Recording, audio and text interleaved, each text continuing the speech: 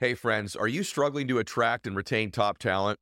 If you're worried about recruiting and retention, consider Insperity, a leading HR provider. They'll help you improve hiring and compensation practices so you can spend more time growing your business and less time on HR. Visit Insperity.com and download their free ebook on how to build your dream team. Don't let a lack of talent hinder your success. See how Insperity provides HR that makes a difference at Insperity.com.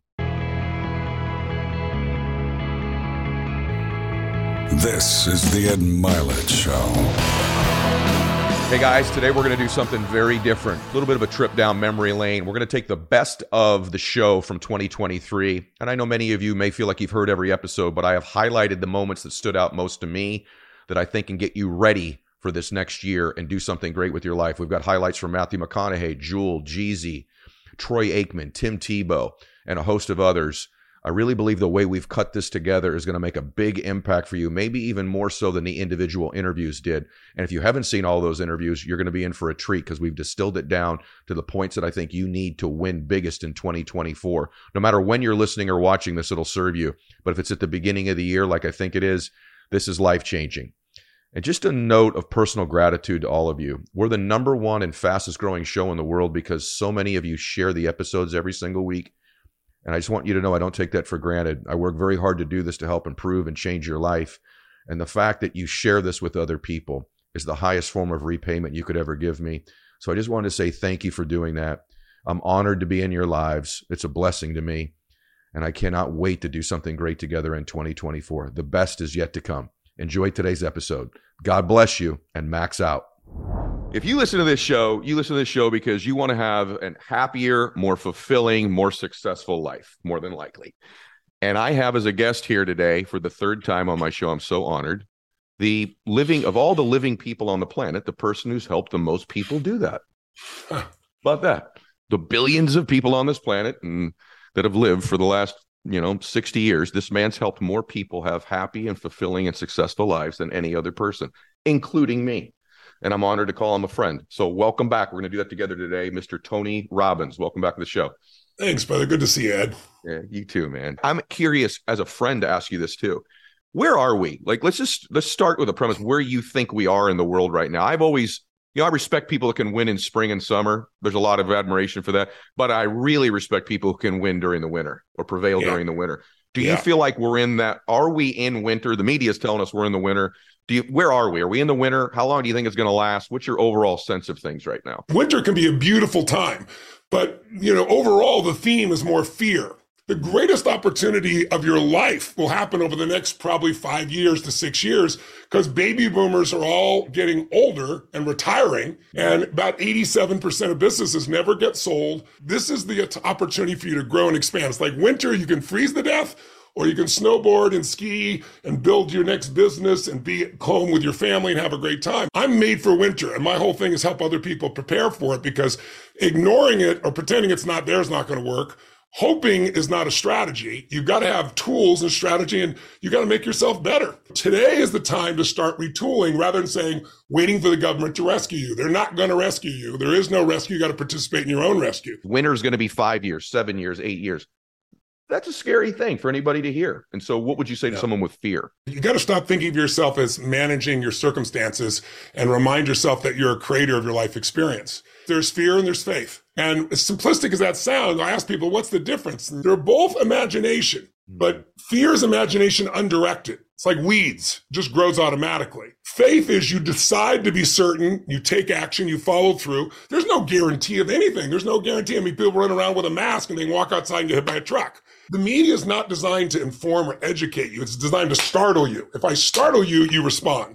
Like you don't experience life. You experience the life you focus on. Yes. If you're focused on things that piss you off, you have to be deleting the things you could be grateful for. If you're grateful, you're deleting things that could piss you off, right? Your brain is not made to make you happy. That's your job. But the way you get happy is progress. If you grow, if you expand, if you find something that's more meaningful, you're able to share it with other people. It becomes more than just you, and you're going to be happy. So someone's listening to like, okay, I'm inspired. I've got some perspective, but I'm afraid. I've got real fear. What techniques or strategies would you say to somebody if they're being honest? You got to learn to direct yourself and train yourself to have certainty. And that's a huge part, as you know, that I do with all my seminars, because most people are living in uncertainty. What makes somebody a leader is they find certainty in a world that's uncertain. Even if they're not smart, some people follow somebody just because they're certain. They know what's going on. When people are uncertain, they look for somebody who's certain. Well, if you can develop that certainty not based on enthusiasm, but based on a clear plan of how you can take advantage of winter, where winter becomes your best season, then the fear will disappear. But you've got to train your nervous system on a daily basis, because here's the problem today. The media are not bad people. They're good people, but they're doing their job. And what are they rewarded for? Catching eyeballs. And we all know when it comes to the media, they get paid by getting your attention. Welcome back to the show, everybody. Today's going to be just tremendous. This is somebody that I've wanted to get to know for a long time and pick his brain. We've got a bunch of mutual friends. And I'm really excited that he's taken a space into sort of beginning to share more of what he's learned in his life and the journey that he's been on, which is a freaking remarkable life journey with some of the most amazing stories I've ever heard in my life.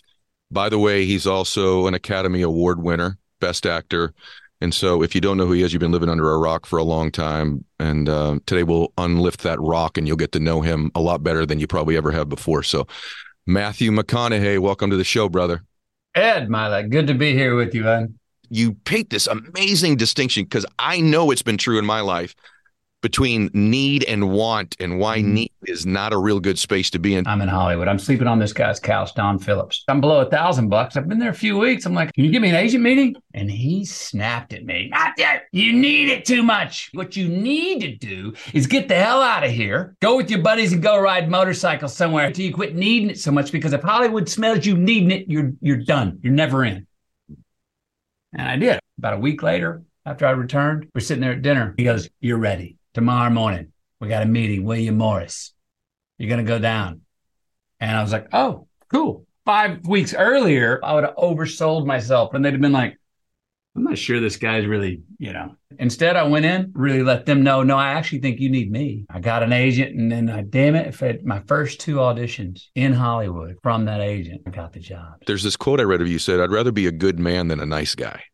Yes. And I think it goes to this point to some extent about standing for something. I read your book, My Son Went Off to College. I said, Max, be a good man, don't be a nice guy. And what that meant in our world was, hey, man, when you're confronted with something where you need to fit in and do something that's against your character and your values and beliefs, you don't need to be a nice guy. You need to be a good man, right? I also say in the book, be less impressed, more involved. Nice guy. Not a bad thing to be, but you are just connecting the safe dots. You're not really involved. You're not having an opinion. You're not saying, no, actually, I disagree, in the face of the masses that might have a different opinion. A good man has to sacrifice some things, has to take some risk and take some responsibilities and follow through on them. Do we have the courage to take that into the daylight, as Emerson says, tomorrow when the lights are on and you're in the stadium? Do we have the courage to go, I know that's true. I will follow up on this in the face of adversity? You make this distinction between joy and happiness. Right. And I have never heard this before in my life. Happiness, as most of us are taught, is result-oriented. If then. If I get this, then I will be happy. If I reach this goal, then I will be happy. It's almost like a ta-da moment. There's no ta-da moment. There's no hill that you get to the top of and you go, finally, I did it. Because what do you see once you get to the top? And that 1,000 other hills. What I've noticed is joy is more the verb, enjoying the process of the doing. The best we can do is get to the end of this life and say, look back and go, well, I didn't make it to the top, but how many stairs did I ascend? Or how wide did my stairs reach? Or how deep did my roots grow? Just tally it up. And if there's life after this, hopefully the prime mover's going, well done. But I mean, I think that's as good as it gets. I'm so excited to have this man here today. He doesn't need any introduction. He's one of the most famous people in the world. But what I was just telling him off camera, one of the things I admire most about him is he's a very unique combination in one human being, because he's got an incredible track record most of you may not know about as an entrepreneur. Built a $100 million, way past that net worth. He's only sold about 250 million records. So he's got kind of that going for him. He's also, one of the 20 most followed people in the world on social media, over 100 million combined followers. But he's written a book. I told him I read it in 2 days. And the first thing I told him is you need to do another one and you keep doing this because it's outstanding. Very rarely does someone who's achieved this level of success take the time to write a book to teach you how they did it because they're too busy doing it. Yeah. Most people that write books about how to do it haven't done it. Yeah. And he's done it. So Jason Derulo, welcome to the show. Thank you, man. Thanks so much for that intro, especially coming from you. It means a lot, man. Thank you. The thing you say is success is rented. It's not owned. People get a little bit of success and then they cool it. They make a little bit of money. I'm making $100,000 a year. I'm rich now. The rent is always going to come. There's always going to be a younger, more hungrier version of you that's coming next. It's never like one day I'm just going to be like, I'm cool right here. Right. No. So I'm always thinking about like, how do I get to the next level? How do I get to the next level? And I think you have to be able to humble yourself enough to bring yourself down enough to realize that there's always room to grow. Even where I'm at in my life today, I'm trying to figure out how do I get better. I'm always learning. And I learn from anybody and everybody. People can say some really hurtful things. If you like take a look at it, you could be like, damn, I could actually listen to that and kind of, implement that within my life. You can only rent success because if you don't keep paying that rent, it can easily be gone tomorrow. The achievement train, like the accumulation of awards or stuff, there was a point where I was like, this doesn't quite juice me like it did, and I'm not even sure it's healthy. It kind of morphed at some point into who could I become? That one doesn't tire me out and doesn't feel nearly as daunting. When I was a kid, I would have like this Lamborghini on my wall, and I'm like, I'm going to have that Lamborghini one day. And it was about like stuff, like my parents would argue about money, and I'd be like, I'm going to fix that. When I get money, like my parents are no longer going to argue. Yeah. And I thought that like stuff and just owning things would make me happy. But my happiest moments have always been in the grind. It's the journey that I've enjoyed the most. It's looking back at those 2 a.m.s, those 3 a.m.s, those 4 a.m.s like, I was in the grind. I was doing my thing. I was trying to make it. Those are my favorite moments. You talk about choosing your competition. This is another super big key to success and making your dream come true. The average thing for somebody to do is pick somebody in their class and be like, okay, I want to become a basketball player, and so does he. Okay, I got to make sure that I'm better than him. But the fact of the matter is, he's not going to the NBA. And if that's your competition, neither are you. You have to pick somebody in your mind that is way beyond what you can imagine within your own circle. Because chances are the people in your circle are not going to make it. Don't try to compete against the people around you. Compete against the person that is already doing the thing that you want to do at the highest level. How can you become what they are but more? This is one of the all-time best pieces of advice ever given on the show. For real, legit. Guys you've watched fail, what did they do that you should not do? The difference, I think, for me was I was always humble enough to know that I still had to grow. I still had to become somebody else. I still have to wake up and put the same work ethic that I had when I was hungry. Now, just because I have accomplished some things in my life doesn't mean that I can now rest. I need to have that same fire that when I was actually hungry and I, couldn't get something to eat when I wanted to get something to eat. I need to always remember who that person is and keep that same fire. But I've seen other artists, once they make it, they feel like they've made it and they stop to smell the roses. There's not enough time in the day to stop and smell the roses because there's somebody on your ass all the time. There's always that somebody on your tail. So you just got to keep pushing with that same intensity. You can't let people catch up.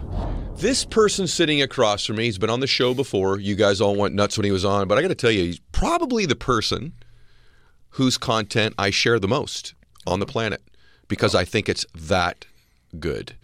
I really, really like a lot of people in the business space. I admire and listen to very few.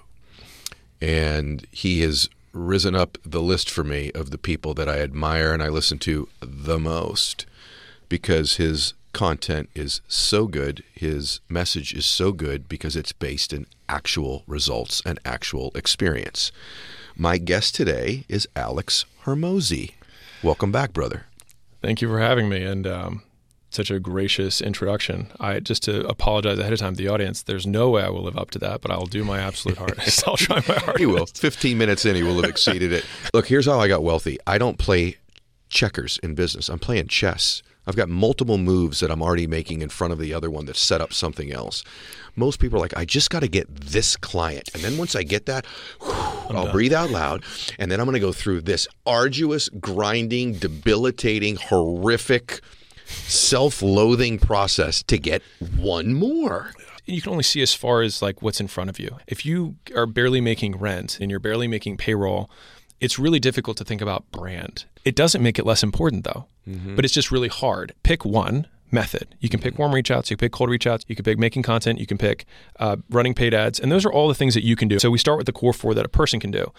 But of course, all 4 work better together. Now, if you didn't have that, the likelihood that you close them would be way lower, but you would attribute the failed close to bad cold calling. But you could have given the assist with brand, with content. But what if the sales cycle of your product is different? Does that dictate which way you should go? I'm a realtor. Do you pick a lane, all of the lanes, and does that matter that the product isn't a consumable can of Coca-Cola or a bottle of water, but it's a transaction experience that you're going to have to go through in the sales cycle? I don't think it would matter at all. If you're a realtor, warm outreach is going to be you reaching out to your friends and family saying, do you know anybody who's interested in buying a house? Now, ideally, you'd probably not start with that because that's what every realtor says.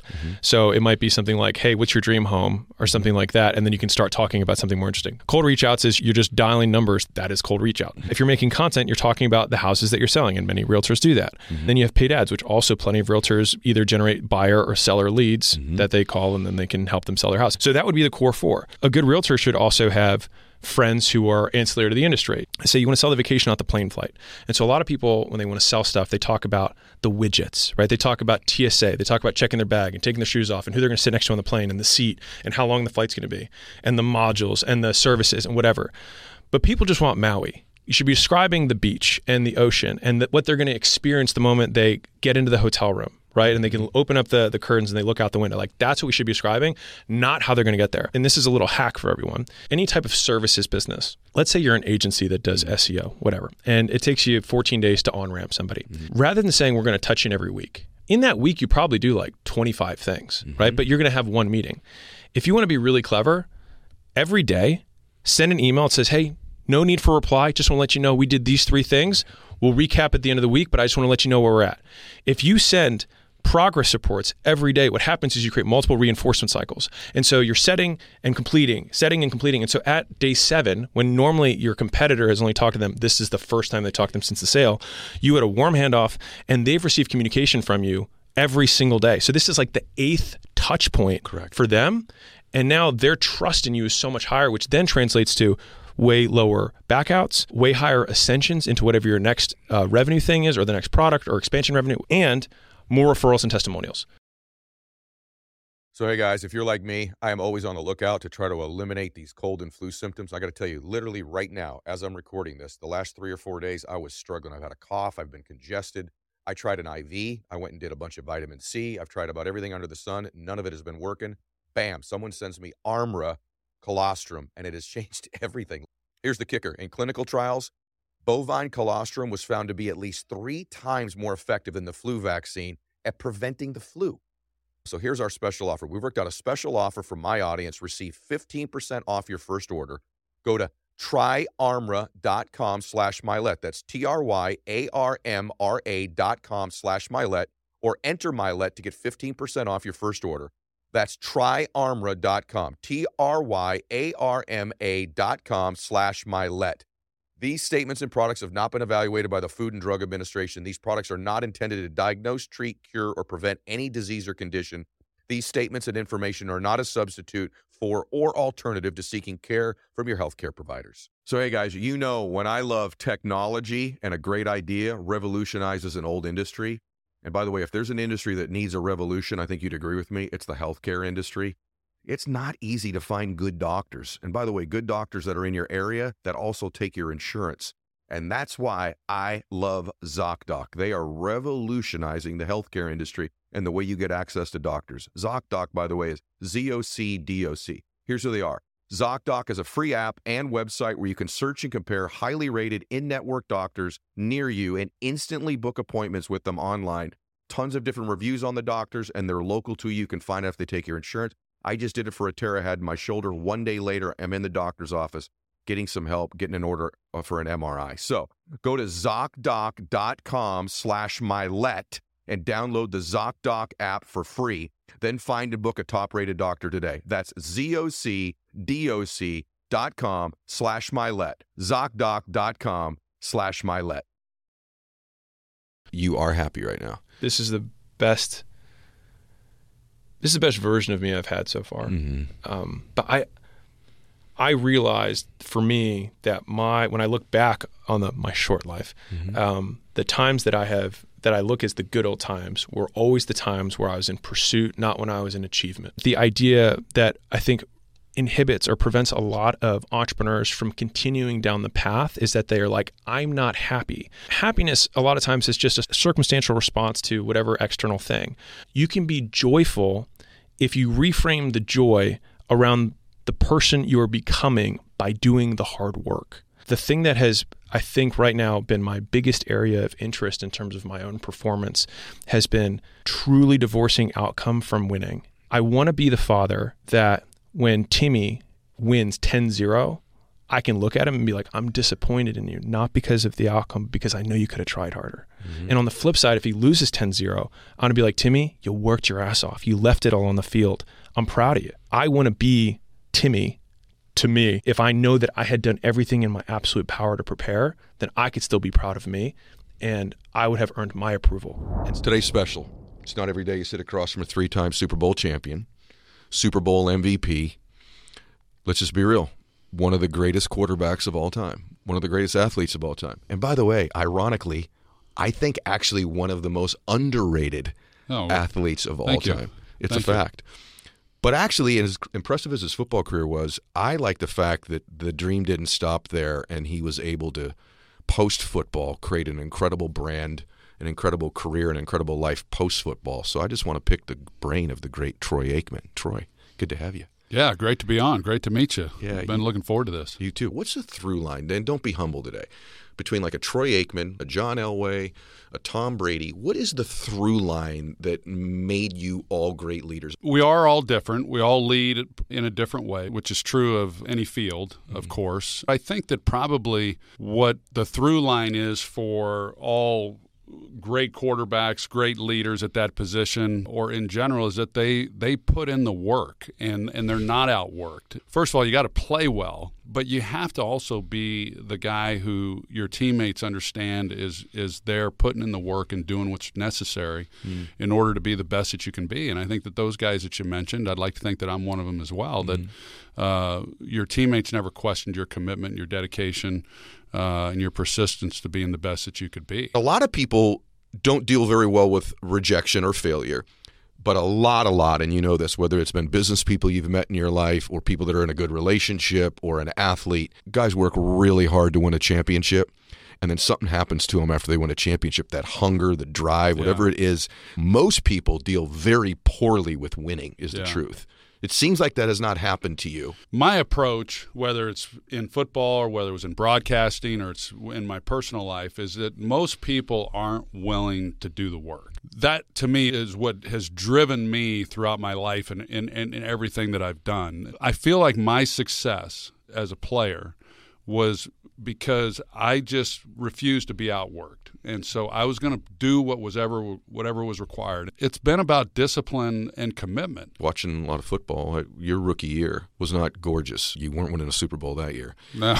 And how you dealt with a lot of the rejection and failure, criticism that came with it, and probably even to this day you get criticism, people saying things about you that aren't real favorable. How do you deal with that? I was 0-11 as a starter. It was tough. I took a beating. We weren't very good up front. I just remember thinking, man, what does it take to win a game in this league? But I never lost confidence. There were days when it was hard. It was hard to be positive. It was hard to be upbeat. Fortunately, my very first game, my second season, we won. And so I got that monkey off my back. And then over time, we slowly got better and better. And then, of course, we won the Super Bowl in my 4th year and had great success. If you get criticized enough, you just learn that it's just part of it. Criticism just comes with the dinner. You know deep down if there's truth to those criticisms. Sure. So I try to evaluate myself objectively, and I don't dismiss that. My dad was really tough, demanded a lot. He treated me like I was a grown man from the time I was 6 years old. In some ways, that's good. And I do think that in a lot of ways, that is why I was able to go on and achieve a lot of the things that I achieved. But, boy, you give up a lot. You give up a lot of childhood. Your face just changed. Yeah, you give up. Yeah. You give up a lot. Yeah. When you're treated like that at a young age. I don't recall any laughter in our house. And, everybody kind of walked around on eggshells. I'm not that way as a father. But with that said, I'm better now, but there were times then when you were around that, it made you uncomfortable. You just weren't used to experiencing that. You'd hear this laughter and stuff going on. And you're like, what's going on? Do you think you were proving something to him as you were achieving? I think I always wanted to prove to him I was as tough as he was. I think that was what it was. Tough. Yeah. You had to be tough to survive in our house. And he was, pound for pound, the toughest person I've ever known. You're an amazing son. I'm sure he's unbelievably proud of you. The life I've chosen is definitely worth it. I have no regrets. There's nothing I look back on and think, man, I wish I'd have done that a little bit differently. I mean, I know that I've given up a lot, but there's a balance. I used to think contentment was a 4-letter word. Now I really admire those that are content, as long as it's put in the right context. I now am finding contentment, but before I could never have been in that space. I feel like I've been a really good father. The only thing that's mattered to me is if my girls at the end of my life say, hey, my dad was a great father, then nothing else matters. I mean, you say, hey, you're not really thought of as being a top 5 all-time quarterback. I don't care. But I think I could maybe make that top 5 all-time dad list. That's what motivates me. That's what matters to me. Our story is going to be told by those who know us best. And I'm thrilled with where I'm at. I mean, life just keeps getting better. So, yeah, I'm happy. I think it's because you're getting better. Yeah. Every once in a while, I like to use my platform to highlight an up-and-comer, like a rookie, just somebody who needs some elevation in their life. And so today is one of those. I'm just kidding. My guest today is writing his 88th book. He is a legend. He is a mentor to me. He's a friend. I'm getting emotional already. And he is a hero of mine. And I aspire to be more like him in my life. And I'm so grateful that he's in my life. I'm so grateful that he's going to share this time with us today for the 3rd time on the show. And every time he's on, the downloads go crazy. And he's also one of the greatest communicators who's ever lived. And he's written a book about it. And if anybody is qualified to write this book, it is this man. His new book is called The 16 Undeniable Laws of Communication. Apply them and make the most of your message. And he does it every time I'm with him. John Maxwell, welcome back to the show, brother. And it's so good to be with you. An amateur speaker or a newer speaker doesn't like silence. They talk too fast and they talk too much, in my opinion. You are the all-time best at the pause and the moment in between the words so that it makes an impact. The hardest thing to coach people in speaking is the pause. The reason that we're uncomfortable when we speak with pausing is the moment I stop, I give up control to the audience. And we subconsciously don't want to give up control. The pause underlines your words. If I pause, wow, the people are on that thought. If I don't pause, I immediately move them on. What happens is the people are trying to catch up with them the whole time. They're never with them because they're behind them. And if somebody's behind me, whatever I'm saying doesn't have its full effect. If we speak fast all the time, they can't feel emotionally the words. And if they can't feel emotionally, the words don't have the same impact on them. When you pause, you give people a chance to hear the whisper. When you say things that are substantial and things that have meat to them and have application to them, if you pause sometimes, what you said whispers to your heart. In fact, I ask myself when I hear a speaker, did I hear the whisper any time during the speech? And I can only hear the whisper if the speaker lets me have a little time, a couple seconds, just to settle in. Silence is an act of war against the competing voices within us. I want them to hear my voice, but there's a higher voice. My voice, they'll forget. The higher voice, they will not forget. When you look at the audience, there are 4 words that they start with an F that you have to constantly be aware while you're teaching. And the first one is, how does my audience feel? Do they feel like they're happy and excited? And are they already leaning in? Are they laid back? Then I go to that second F. If I can find out how you feel, and I can say, you know what, I have felt the same way. Oh my gosh, he knows what I'm thinking. He knows what I'm feeling. He understands me. And then that third F is, and let me tell you what I found that worked for me. So that now you tell them kind of what you've learned, and then you use the fourth F is, and I think that I can help you find the answer too. And the moment that you get those 4 Fs and you're working those 4 Fs where you're teaching, you follow me? It works. It just works. One of the things I don't like about success is it separates us from people. And I hate that. I don't want fans. I want friends. I've spoken 13,000 times in over 100 countries of the world. Of course I'm a great communicator. But what people don't understand, it was the practice. You cannot separate action from success. And you can't separate intentional practice from success. After 13,000 times, of course I'm good, because I've been practicing and practicing. But if they could have seen me on the front end, it would have helped them, because that's where they are. When we tell stories about different times in our life, it does help people see us in another dimension that is very helpful for the learning and the growth. But I don't like the separation that success brings. I wish there was a way to close that gap, because you don't help people when you're separated from people. You only help people when you're beside them and you walk with them, and they can connect with you, if that makes sense. Yeah. I have, it's my opinion, but I think it's shared by about 98% of the population. I have the greatest college football player in history in front of me here today. He was also a first-round draft pick in the NFL. He also played professional baseball. He's also a TV icon now, and he's a great force for good and force for God in the world. And it's somebody that I've admired from a distance for many, many years. And so many of you have asked me, can we please listen in on a conversation with you and this man? And so we're going to do it today. Please share it, because this is going to be epic. Tim Tebow, welcome to the show, brother. Oh, thank you so much. I've read where your father would tell you that you were a miracle. Yes, he would. My dad is such a massive hero of mine, is because he did it in places where they said, if you tell people about the love of your God, we'll kill you. Mm-hmm. Mm-hmm. And he still did. When I was 15 and I was in the jungles of the Philippines, and I met a boy who was born with his feet on backwards. And because of that, his village viewed him as cursed, as less than, as insignificant, and he was a throwaway to his village. But I knew that day that he wasn't a throwaway to God, and God was putting on my heart that he better not be a throwaway to you. I've known that I was supposed to fight for boys and girls, men and women, hurting people all around the world that were viewed as less than. Because to God, nobody is. Nobody is. So that when he did give me athletic ability or strength, it wasn't so that I could carry a football or hit a baseball. It was so that you can lift him up first and foremost, but then hurting people that the world has put down. And you can lift them up. And that is still what I believe is my greatest calling to this day. I hope people can feel what I'm feeling sitting 3 feet from you. You've taken a lot of criticism in your life, bro. A lot. You took a lot of criticism for standing up for your faith. Tons of it. You were made fun of. You were mocked. Then you get to the NFL. He can't throw. He can't play. Then you have the courage. I'm going to go play baseball. Oh, Tim Tebow's a baseball player now, right? But you've been willing to take criticism for your convictions, your beliefs, and your dreams. Most people aren't.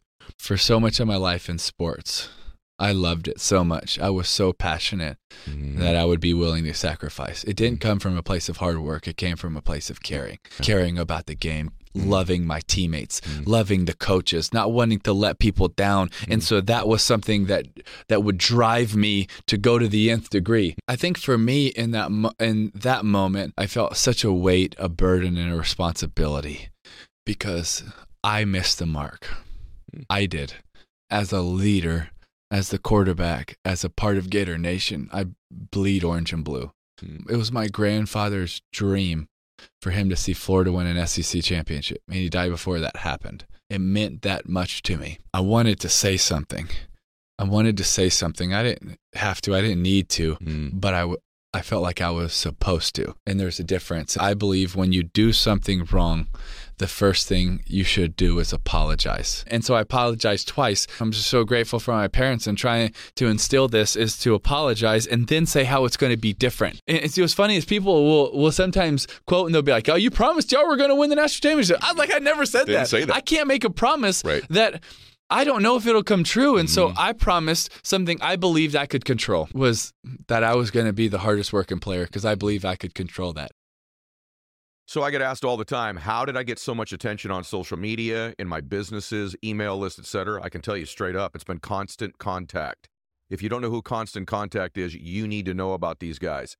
Constant Contact's award-winning marketing platform has helped millions of small businesses, mine being one of them, stand out, stay on top of mind, and see big results fast.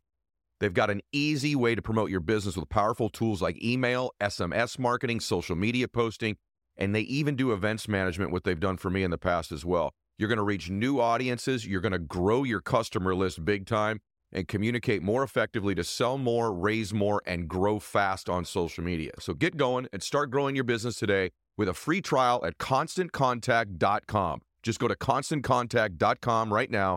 Constant Contact, helping the small stand tall. ConstantContact.com. Hey guys, I want to talk to you about Shopify. You know, when I started the show, the furthest thing from my mind was doing online business, and now I can't imagine my life without it.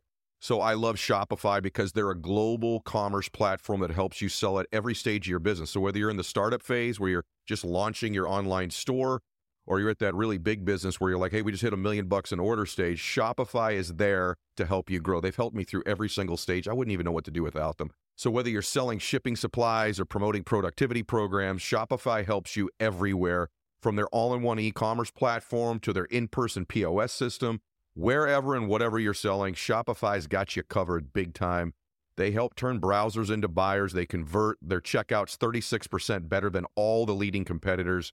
And I've used them for everything I do online. So every single thing you see that I market online, Shopify is somehow involved. I wouldn't even know what to do without them. Sign up for a $1 per month trial period at shopify.com/Mylett, all lowercase. Go to shopify.com/Mylett now to grow your business no matter what stage you're in. Shopify.com/Mylett. What advice you would give people about living in a more intentional existence? When we want to be fulfilled, it is not what we're going to take in, it's what we're going to give out. And that's just not even close, because you know how many conversations I've had and how many people that I've read about and seen that have reached the pinnacle of what they wanted to do in their occupation, and how many conversations we've had in the middle of the night where they said, man, I just thought it was going to mean more. Yes. I just thought it was going to mean more. But man, when we step out of our comfort zone, when we all of a sudden, you know, the homeless guy at the light, we stop and we share with him and we give him something, we take him to go get some food, and all of a sudden his life isn't just different, our life is different. And we need to go back and we need to remember what matters, our non-negotiables, our convictions, all the amazing things that God has done in our life, and we need to focus on those things. And so, you know, when we get out of bed and we focus on those things, then we reframe our mind, we go back to what matters, we go back to what's important, we're encouraged by good things, and now we go get ready to head out to life. I have 2 quotes on my wall when I was young and growing up. Is one of them was, somewhere he is out there training while I am not, and when we meet he will win. He's training for my scholarship, he's training for the championship, he's training for the trophy, he's training for the moment, he's training for all of that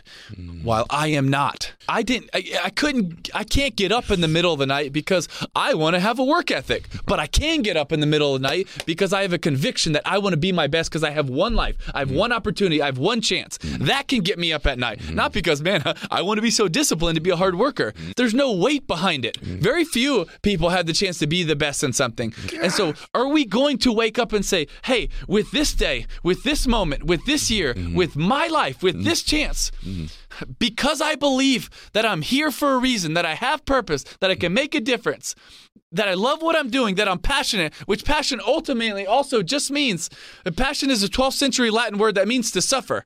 And where the word even comes from is from the passion of the Christ, that Jesus cared so much for humanity that he's willing to go to the cross to suffer for them. So when we say we're passionate about something, it's not excitement, motivation, or hype. It means that we care so much about something, we're willing to suffer for it. So when we say, hey, we love something, we're passionate, know what we're talking about. Oh my God. That means we're going to sacrifice. And so do you love it? Are you passionate about it? Right? Do you want to make the most of your life, of your time? We don't know how much time we're going to have, but man, when we have it, let's run after the things we love and we're called to. I want to finish my life saying, you know what? I know I messed up so many times, but man, with the race that was set before me, I ran. And one day when I get to heaven, I don't want to get to heaven well rested. I want to get to heaven exhausted. How the heck are you doing this? You're like exceeding what I thought you would possibly do today.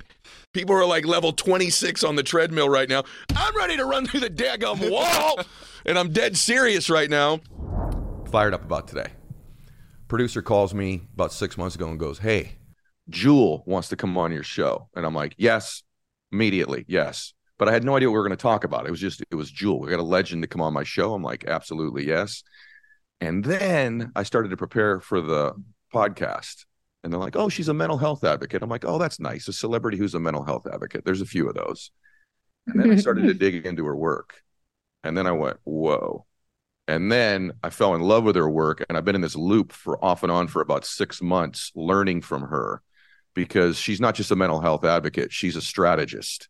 And she's somebody who has lived through this in a way that makes her authentic in the tools that she teaches and her experience in her life. Obviously, you all know her, multi-Grammy nominated artist, my favorite voice of all time, and somebody whose music I've listened to for about 20 years. But we're not going to talk that much about music today. We're going to talk about making your life better. So, Jewel, welcome to the show. Thank you for being here. Thanks. I really appreciate it. It's so good to have you. You guys, this is an all-timer. Did you think you're going to hear someone who's nominated for a bunch of Grammys? We're going this deep on something like this. Is an all-freaking-timer. I think it's incredible that an 18-year-old young woman with really no upbringing has the vision, the intuition to even begin to stop and study like her hands for 2 weeks. That's mind-blowing to me. Educate us a little bit on this idea that you've noticed this and that I think you believe you can't be in 2 states at once, right? I was 18. I was homeless. I wouldn't have sex with a boss. He wouldn't give me my paycheck and I couldn't pay my rent. Started living in my car. My car got stolen. I ended up homeless. I was having panic attacks. I was agoraphobic and I was shoplifting a lot. Your hands are the servants of your thought. Maybe if I can watch what my hands are doing, it'll tell me what I'm thinking. So I'm going to write down everything I do for 2 weeks. At the end of 2 weeks, I sat down to look at like my data, trying to figure out what I was thinking. And it dawned on me, I hadn't had a panic attack in 2 weeks. What I stumbled on was being present. I stumbled on mindfulness. Following my hands around forced me to be so present all day long that I couldn't worry about a future that wasn't happening yet and freak myself out into a panic attack. I hated writing when I wanted to steal. If I loved writing, I'd written my whole life. Why did I hate writing then? I shut my eyes and I thought about shoplifting. I get very excited. My mind gets very sharp. Like I get excited and it's intense. I think about writing. My body immediately leans back. My voice drops. I get slower. My mind softens. My whole countenance changes. That was so interesting to me. So I wrote down relaxed and excited. And that was like my first way of trying to relate to these 2 physiological states. I kept a journal of 3 things: thinking, feeling, doing. Every time I was excited, I wrote down thinking, feeling, doing. Then as I began to refine these words, I changed it to dilated, relaxed, open, dilated, contracted, excited, anxious, worried. And also, it doesn't matter if it's a thought that triggers your contracted state or if it's a feeling or if it's an action. It doesn't matter. It starts a cascade and it's neurochemical and you get this intense response in your body. So the first time I got this to work for me in a really profound way was when I felt a panic attack coming on. I looked at my list on my dilated. I saw that one of the emotions that worked for me was gratitude. And I was able to substitute. I was able to force myself to do something on my dilated list that elicited a physiological response in my body that caused me not to have a panic attack. And that was exciting because I really knew I was onto something that was going to change my life forever. I've heard you talk about this, that at some point you wanted to learn to nurture whatever you thought your nature was, and that at the same time, you said this thing about you really can't be in two states at once. I had a bunny named Caramel on the ranch I was raised on, and this rabbit was raised with chickens, and it pecked at its food and it waddled, which is adorable until you move out at 15 and you go, what if I'm a bunny that thinks it's a chicken? Will I ever know my nature if my nurture was so up? An orange's peel is its response to its environment to protect its fruit, right? What if my psyche was a response to protect myself from my environment and it had nothing to do with what was the fruit? I spent all of my time on this outward exterior when what actually really mattered was what was I inside of here? I just had to develop a relationship with it. And I had to develop strategies of getting to know my nature. Writing was one way, being quiet was another way, and then ultimately other strategies. I don't like affirmative thinking. It just never worked for me because it felt like lying. I tried it. I looked in the mirror. I said, I know what I'm doing. And my body went, you're lying. That's right. Your neurology because completely my contradicts. physiological state, That's right. It didn't change. Exactly. Yes. So it was baloney. Correct. So I had to find what I call an antidote thought. The sentence I ended up finding that worked was, I won't quit till I learn. To this day, it makes me tear up. Mm-hmm. It is so true about me. And literally, it's sometimes just clinging to saying the sentence over and over so that your body can relax, get your body into a different state. Now you're not going to have a knee-jerk response, right? A neurological knee-jerk response that is your nurture. You're going to be able to have a thoughtful, formed response that's in alignment with your nature. The pattern and the tools that Jewel just presented just there could be the trigger for you to become in a very resourceful, successful peak state as opposed to an unresourceful, lazy, unproductive state. It may not be sad or happy or anxiety or fear versus power. It may be just success. Someone listening to this or watching this right now that says, my spouse did this to me, or my friend did this to me, or I was raised a particular way. It felt like it wasn't all just my choosing, but that some things happened to me. What are some of those tools that you would suggest to somebody who's feeling those feelings? In the game of healing, in the job of healing, nobody cares about fault. It's either you learn to heal or you don't. You learn to make a healthier, more nourishing choice now that you know better. Once you know, what are you going to do? Will you accept the responsibility of it? Learning for me to know the difference between a reason and an excuse. I had a lot of reasons why I couldn't be happy. But when I stopped accepting excuses for why I couldn't be now, my life changed. I think healing is a gritty job. It's you looking in the mirror and going, what do I got? No one's coming for me. I'm coming for me. What am I willing to do? What am I willing to do different today than I did yesterday? Will I take notes on it? Will I see if it worked? If it doesn't, will I try something new tomorrow? I still don't think I've produced the amount of bliss and happiness in my life that I'm worthy of, that I should have more. Do you relate to that at all? Happiness is a side effect of choices. And often we don't know what's prompting our choices. And why are we being driven to choices that lead to the side effect of dissatisfaction? Unfulfilling relationships, unfulfilling friendships, things that don't nourish us, things that deplete us. I had to really come to terms with, it was me doing this to myself. I kept choosing abusive people. I kept choosing people that took from me. I kept choosing to give more than I should give. It was me behind the wheel of my body. What was I doing? What was driving me to these results that led to unhappiness? And could I choose differently? Developing a lot of those tools and strategies for myself started helping me make better choices. I've been talking to this man about having him on the show here for, 6 or 8 months. And you would think, well, you want to have him on because he's this, Grammy-nominated artist that everybody knows. And that's not really why I wanted him on. I wanted him on because this man has dimension and depth. He's a really unique person because he's obviously very talented, sold millions and millions of records, but he's got this dimension and depth because of his life experience and because of his work on himself in personal development. He's also got a book out called Adversity for Sale, and it's really, really good. I read the entire thing in 2 days. So, Jeezy J. Jenkins, welcome to the show. What's up? How you doing, my brother? It's so good to have you, and I'm doing very well. It's an honor to be here, man. Well, thank you. You got this thing that you write about your something GPS. I want you to my mental GPS. This is so good. If your reputation is good and you're a good person and you pour into people, even at your hardest time, somebody might just point you at the right person or send you in the right direction because they know you're good. The reason why I call it mental GPS, I feel like there will never be a time in my life where if I lost it all tomorrow that I couldn't get it back. Because I know I understand it and I know how to get back where I left, and then to keep on that path.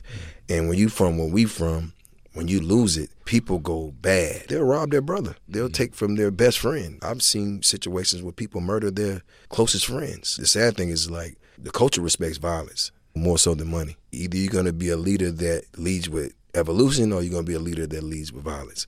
And that's how it works. You ever heard, like, when we talk, we say, wow, the good guys got to go. Yeah. Those are the ones that get killed. Why is adversity the topic of the book, and why did you think this is the thing I want to talk about? My purpose is to continue to evolve no matter what, but to continue to give that information back to my culture and to my people, and to be an example of what it's like to come out of that. Because every situation that I've been in, and it's funny that we was talking about God, I don't care how crazy it got. He always put somebody in my life around the time that I needed some information or an ear or a connection. I truly believe that he does that for me to show people that you can maintain your integrity and be a solid individual and still survive, without doing anything that would go against who you are as a man, and then your legacy. Adversity to me is that small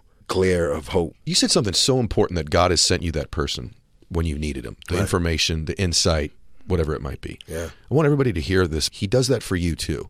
The difference is you need to be in expectation that he's going to and aware that he's going to, because he has probably sent those people to you previously in your life. And if you're not aware he's doing it or open to the possibility he's doing it, you will miss them. You have to be in a good place too, though. You have to be in a good place with yourself. I really realized that, because there was times that I wasn't in a good place with myself, and it was just a bunch of noise. I let things on the outside of me control my emotions, how I felt. I just had to come to a place where I just started to understand what peace was like. The minute I started going inward, everything changed, because now I can't fault anyone in my life for what they done to me. I have to look inside and see what I've done to contribute to that. When I started to understand that is when things started to slow down. Hey guys, I got to tell you about a new product I tried and I love, called ZBiotics. It's a pre-alcohol probiotic drink, and it's the world's first ever genetically engineered probiotic for before you drink. So it's invented by their PhD scientists to help tackle rough mornings after drinking. Here's how it works. When you drink, alcohol gets converted to a toxic byproduct in your gut. It's this byproduct, not necessarily dehydration, that's to blame for your rough next day. So ZBiotics produces an enzyme to help break this byproduct down. Just remember to drink ZBiotics your first drink of the night. Drink responsibly and you'll feel better tomorrow. Go to zbiotics.com/EdMylet to get 15% off your first order when you use EdMylet at checkout. ZBiotics is backed with a 100% money-back guarantee. So if you're unsatisfied for any reason, they'll refund your money, no questions asked at all. Remember, head to zbiotics.com/EdMylet and use the code EdMylet at checkout for 15% off. Thank you, ZBiotics, for sponsoring this episode and our good times. You find yourself performing with Jay-Z, or you're in the studio with Kanye or whatever. And I know the answer because I know, but I want them to hear this. You had, and then you didn't really start in music. It's not like you had to have some massive imposter syndrome at some point. Like, do I belong with these dudes? I don't think I've ever had imposter syndrome. I've been around people that I felt like they wasn't who they say they are. When I started to get around certain people, I'm like, oh, this is a persona. This is an act. But I'm like, oh, what does that mean for me then? Am I doing the wrong thing? Or am I doing the right thing? Because I'm living this. Like, I would live and die for this. That was the only imposter syndrome. I was feeling like they wasn't like me. When I got into the music was just a way to amplify that, but I still had what it takes to survive in the streets. And if you go to any penitentiary, any neighborhood, anywhere that anybody congregates on survival, they know who I am. They know you. And nobody sees me out like, yo, I love the last album you did. None of it. It's just like, hey, bro, you changed my life. I love you, man. I'm praying for you. And that's the part that I can't let them down with. So that's why I refuse to give up that part of me that's who I am as an authentic person just to fit in somewhere. I am really excited to talk to this man today because, it's interesting. I was really a fan of his work. I think probably my favorite comedic television character of all time, seriously. And I know it's my wife's for sure, is Dwight from The Office. I mean, like, the favorite character of my wife ever. And because of that, how much belly laughing I've done in my life because of this man, probably mine. And then I start digging into him, and his work outside of acting, to me, with all due respect, is 100 times more compelling than his prolific acting career. And I mean it. I read his entire book in one sitting, and then I handed the book to my wife and said, you need to read this, and she read it in one setting. And I just think because his work affects me and the things that the stage of my life, what Rain's talking about is the most important to me. So my guest today is Rainn Wilson. His book is called Soul Boom, right here, Why We Need a Spiritual Revolution, and I couldn't agree more. So Rainn, welcome to the show, brother. Ed, what a fantastic introduction. I got to say that my favorite radio/podcast host's wife is your wife. And I don't mean anything disrespectful. And I'm also wondering if the single sitting of the reading of my book happened on the toilet or not. It was not. It was actually on a chair on the beach. So not quite. Ooh. Although I'm 52, so I had to use the toilet 3 or 4 times as I sat there and read it, but I held it because the book was that good. So what do you mean when you say reinvigorate the word spirituality, and why do we need to in our culture? We are not human beings having a spiritual experience.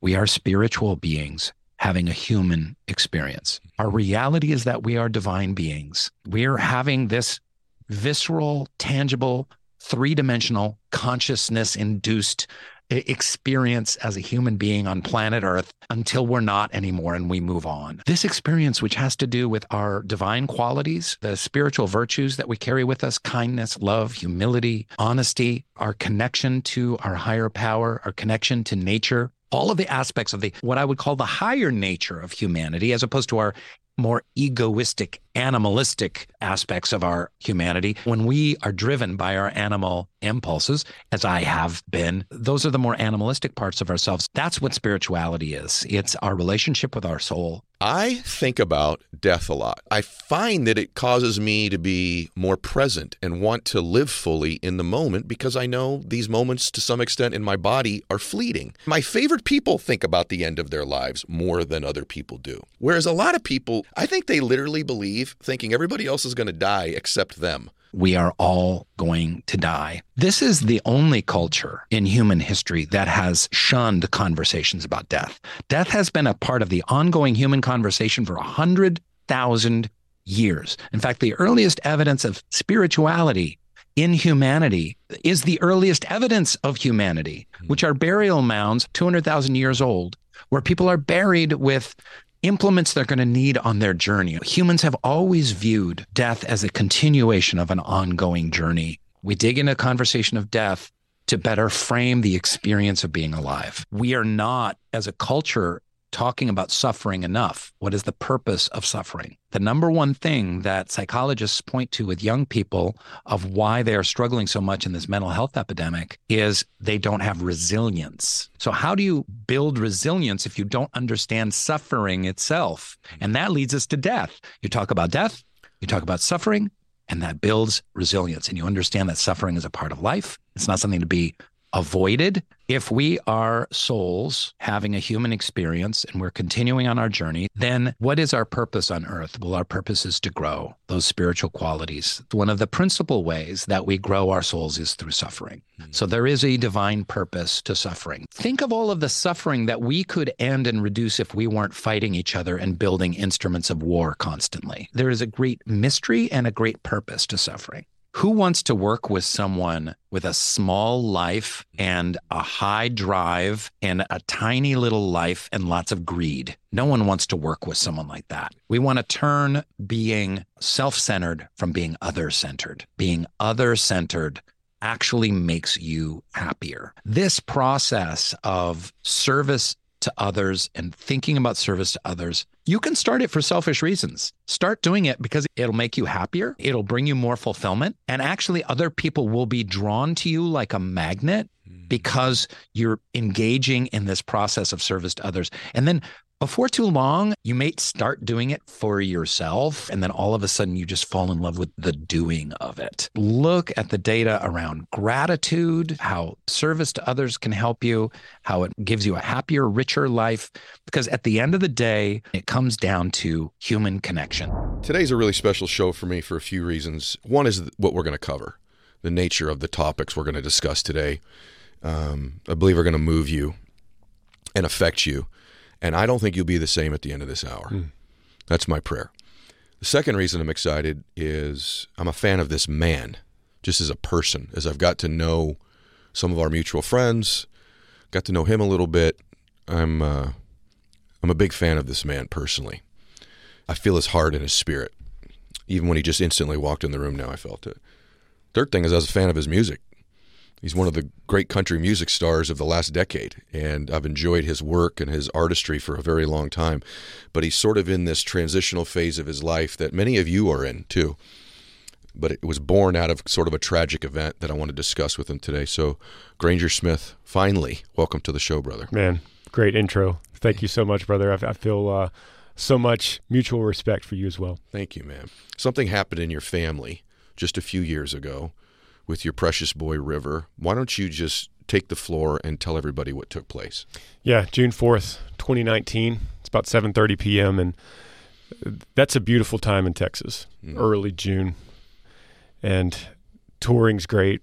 You know, the sky is blue. It's before it gets too hot, so you get this blue sky and these big puffy white clouds, and everything is in bloom. And I remember I was outside with my kids, 3 kids, and it was the night before I'm leaving for a summer tour.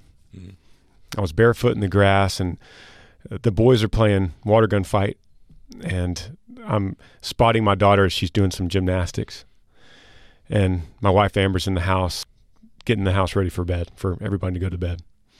And I remember out there just thinking to myself, I was holding my daughter's ankles, and I remember thinking in that moment, soak in this moment, because it won't last forever.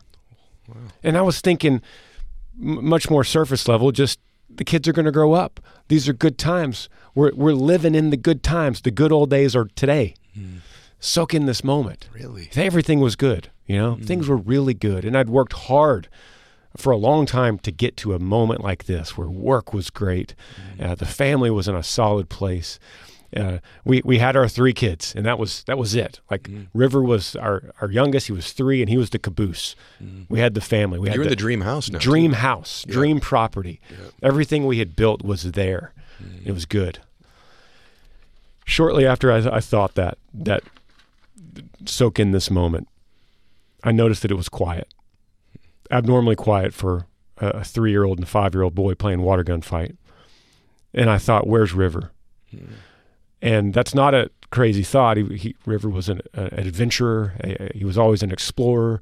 He was always the wild man of the house, wild hair and bare feet. And I looked over my left shoulder, and there he was in a pool, face down, inside the gated, locked pool. And so part of my recollection is just disbelief. How did he get in there? I'm not sure I'm seeing right. There's no way that could be him, but it is. And I ran and I crashed into the pool, and I grabbed him, and I thought, in my mind, I thought I was going to grab him and flip him, and he would be coughing and scared and crying, and I'd say, buddy, what are you doing?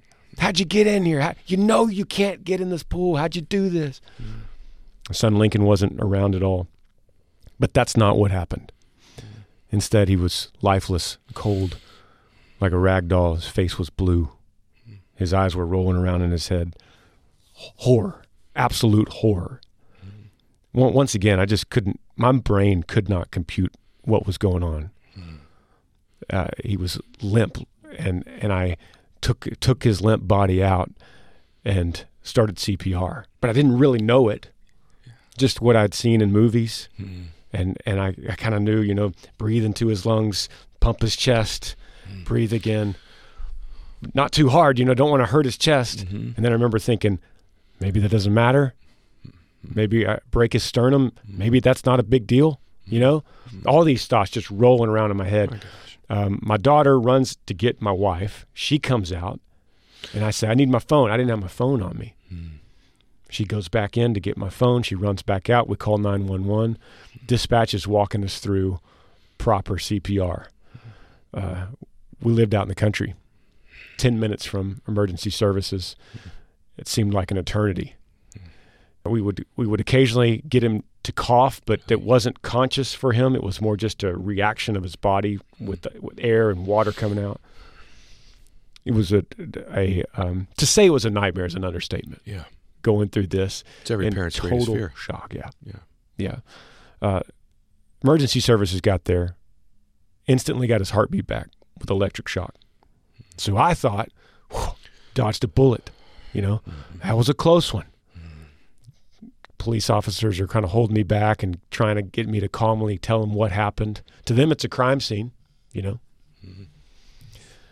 One just sweetheart officer came up, this woman, and she said, they're taking him to the hospital. Get in your car, take your family and go. And I said, okay. And I jumped in the car and I looked back and I saw that all these cops around the house and police officers, firefighters, and they said, go, we got it. We'll lock up the house. Chased the ambulance down the highway, got to the hospital. They transferred him to another hospital when they found out how critical it was. The second hospital, the Children's Hospital, they told us, they said, he's very, very sick, but we still have hope. And so I thought then, I just kept, these thoughts just kept coming back, like, it's not as bad as it seems. Okay, maybe he's going to have some kind of brain damage. That's okay. At least we get our little boy back. And then that all crashed when the doctor came in and said, there's 0% chance of his brain ever functioning correctly ever again. 0% chance of life ever again. And we looked at him and we said, can we have a second opinion? That's the only thing we could think to say. He said, absolutely. Brought in another team. Neurologist came in. They said, we're going to affirm the same thing you just heard. There's no chance. That was June the 6th, 2019 for me. River, I feel like I know him. Like, this was your wild man a little bit, right? Yeah, this was the dude who went fast. Did you just, in that moment, decide, I want to have him have this last ride? River, he loved going fast. Whether it was on a UTV or on a little toy tractor that he had, he always loved to go faster, faster, faster. That was his line, faster, faster, faster. And as we needed to donate the organs, they needed to take him into the other operating room. So as we started rolling it down this bed down the hallway, I just had this thought, here he goes again on wheels. I told the nurse, I said, hey man, this guy loved to go fast. You think you could wheel him a little faster? And he looked around and he looked at everyone else that had their hands on that bed. He goes, hey guys, we're going to set a Texas record today. And started going a little faster. Doors were open and on all these different hospital rooms, and people were coming out clapping and cheering him on. And I thought, there he goes. He's going fast one last time. The slideshow was my biggest enemy. I was seeing images over and over of the night we lost him. I do still see the slideshow, even today, but it has lost its sting. Lost its power over you. It does not have its power over me. I remember everything about that morning, reading out of John 14. The disciple asked Jesus, Lord, why is it that you manifest yourself to us, the disciples, but not to the rest of the world? Jesus answered him, if anyone loves me, he will keep my word, and my Father will love him. We will come to him and make our home with him. Pastor Piper comes in and he says, that's not unconditional love. That is profoundly conditional. He was saying, there's people that I love, that I will save, redeem, restore, forgive. And you could tell those people because those are the ones that keep my word. You've made a massive commitment. So if you're wondering, like, hey, this is really interesting words this guy's got. Wow, really cool. I just felt really motivated, and I'm going to pick my Bible up. It's a lot more than that. So tell them what you've decided to do with your life as a commitment. Jesus is talking a parable, and he says, the kingdom of heaven is like treasure hidden in a field, which a man found and covers up. Then in his joy, he goes and sells all that he has and buys that field. There's a word that we can't miss in that parable, and it's joy. If you don't feel that joy, you're not feeling it right. I love this message. I love the healing that's behind it. I love the transformation that it brings, the power of the word itself that the Bible says is sharper than any two-edged sword, piercing the heart. That I've decided to walk away from music just so that I could get out, write books, and tell people about this message, this treasure in a field. The cool part about how God works is that what you're doing is just planting the seeds. God provides for the harvest in people's lives. Right. And that harvest is going to show up, man, these seeds you're planting in ways that you can't even imagine in people's lives at different times. You think of yourself as a tree. You could bend and sway with the storms.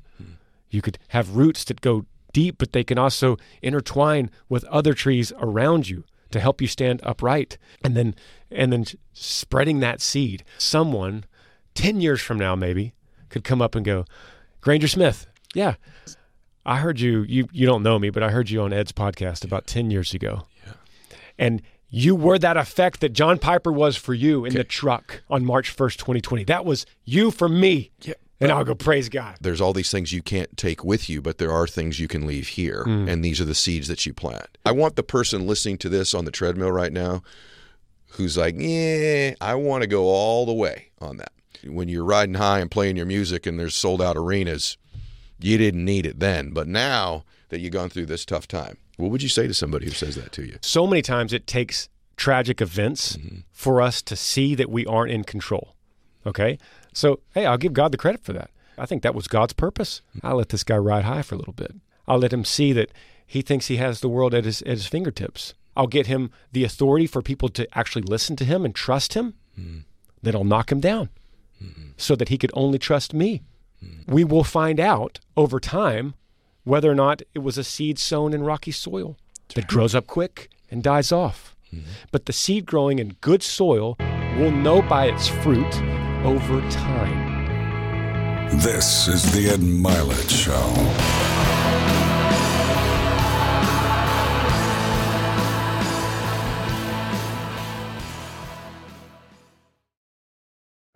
Hi there.